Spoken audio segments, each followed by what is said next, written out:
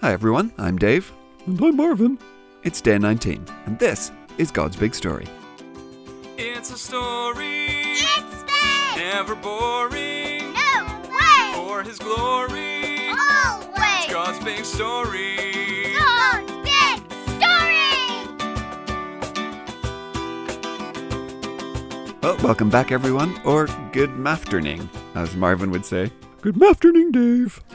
Nobody knows what he's gonna ask now. It's Marvin, the friendly, curious cow. Hello Marvin. So, Marvin, yesterday we talked about how the Bible and every story in it is in there to teach us about God. So, after 3.5 weeks of stories, what do you think is the most important thing you've learned? Well, Dave, we have talked about a lot of different things.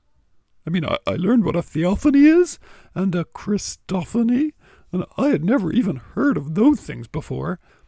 But I think maybe the most important thing I've learned is that all these Bible stories go together to make one great, big, huge plan.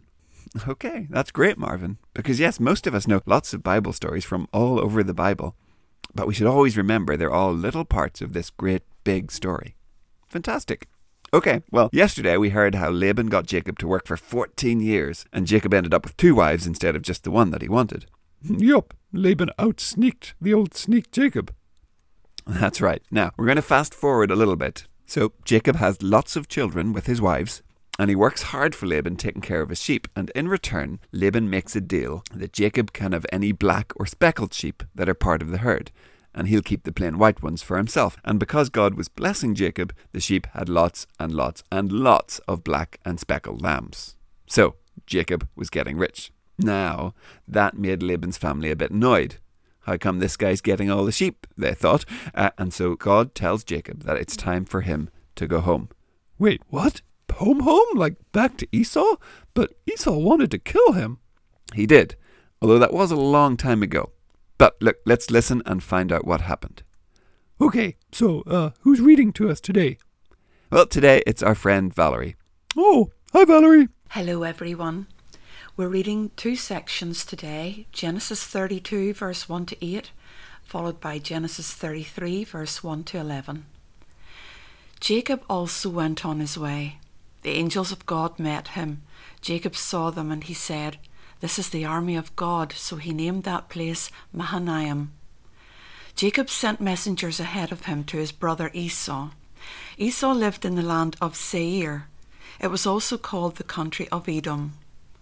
Jacob told the messengers what to do. He said, "Here's what you must tell my master Esau. Your servant Jacob says, I've been staying with Laban. I've remained there until now. I have cattle and donkeys and sheep and goats. I also have male and female servants. Now I'm sending this message to you. I hope I can please you." The messengers came back to Jacob. They said, "We went to your brother Esau. He's coming now to meet you. He has 400 men with him." Jacob was very worried and afraid, so he separated the people with him into 2 groups. He also separated the flocks and herds and camels, and he thought, Esau might come and attack one group. If he does, the group that's left can escape. And now Genesis 33. Jacob looked and saw Esau coming with his 400 men. So Jacob separated the children. He put them with Leah, Rachel, and the 2 female servants. He put the servants and their children in front. He put Leah and her children next, and he put Rachel and Joseph last. He himself went on ahead. As he came near his brother, he bowed down to the ground 7 times. But Esau ran to meet Jacob. He hugged him and threw his arms around his neck. He kissed him and they cried for joy. Then Esau looked around and saw the women and children. "Who are these people with you?" he asked. Jacob answered, "They are the children God has so kindly given to me." Then the female servants and their children came near and bowed down. Next Leah and her children came and bowed down.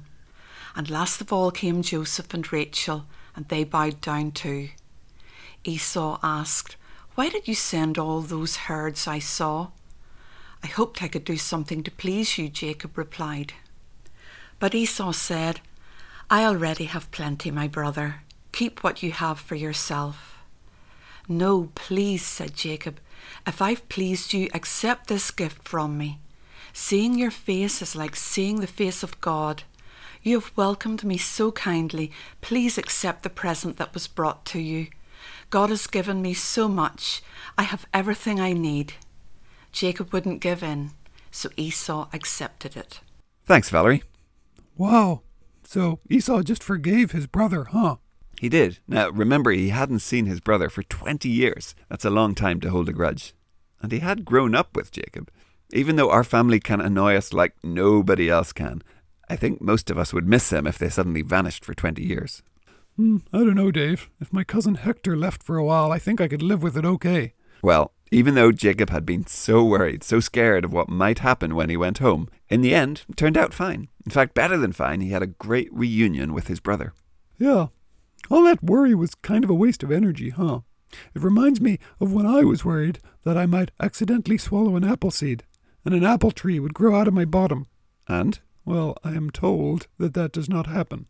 Yes, well, look, worrying doesn't do anyone much good. In fact, thousands of years later, we read in Matthew's Gospel that Jesus told his friends, do not worry. He said worry cannot add one single hour to our lives, and that God looks after each tiny bird that flies in the air, and he cares about us way more than he cares about birds.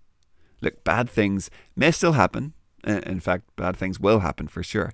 But we need to trust that no matter what this world throws at us, God will be with us. One way or the other, it will be okay. God looks after his people, and he will always look after us until he brings us home to be with him forever. So, boys and girls, what are some things you might worry about? What are those times when we need to remember that God is with us, that he is sovereign, if you remember what that means, and that it will be okay, that we don't need to worry? So, even if an apple tree did happen to... Marvin, apple trees do not, never have, and never will grow out of anyone's bottom, okay? Okay. Well, thanks, Dave. Okay, well, that is it for today. So, I hope you have a worry-free evening, or afternoon, or whenever it is after you've listened to this. And hopefully we will see you again tomorrow. Okay, bye everyone. Goodbye. We'll see you soon.